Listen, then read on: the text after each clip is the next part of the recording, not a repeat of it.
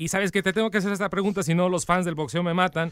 Agárrate. favor. Yo sé que tú a lo mejor no tienes mucho que ver en esto, pero la pelea de Pacquiao con el Floyd Mayweather. Sí, Jr. pues no, tenemos mucho que ver con Ok, eso. platícanos.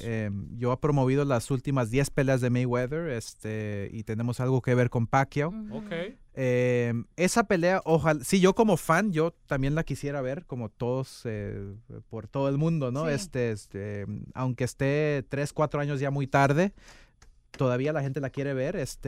Para mí, sí va a suceder el próximo año. ¿Tú crees? Yo creo que Wow. sí. Yo creo que sí, porque ya Pacquiao no tiene a otro contrincante con quien Ajá. pelear. Mayweather, ¿con quién va a pelear? Ya la gente, el público ya está harto. Ya, yo creo que si la gente los presiona Sí. para pelear, yo creo que sí se puede armar esa pelea. Si se da, ¿te atreves a dar un pronóstico? Un ¿Quién pronóstico, ganaría? para mí ganaría Pacquiao. Wow. Wow.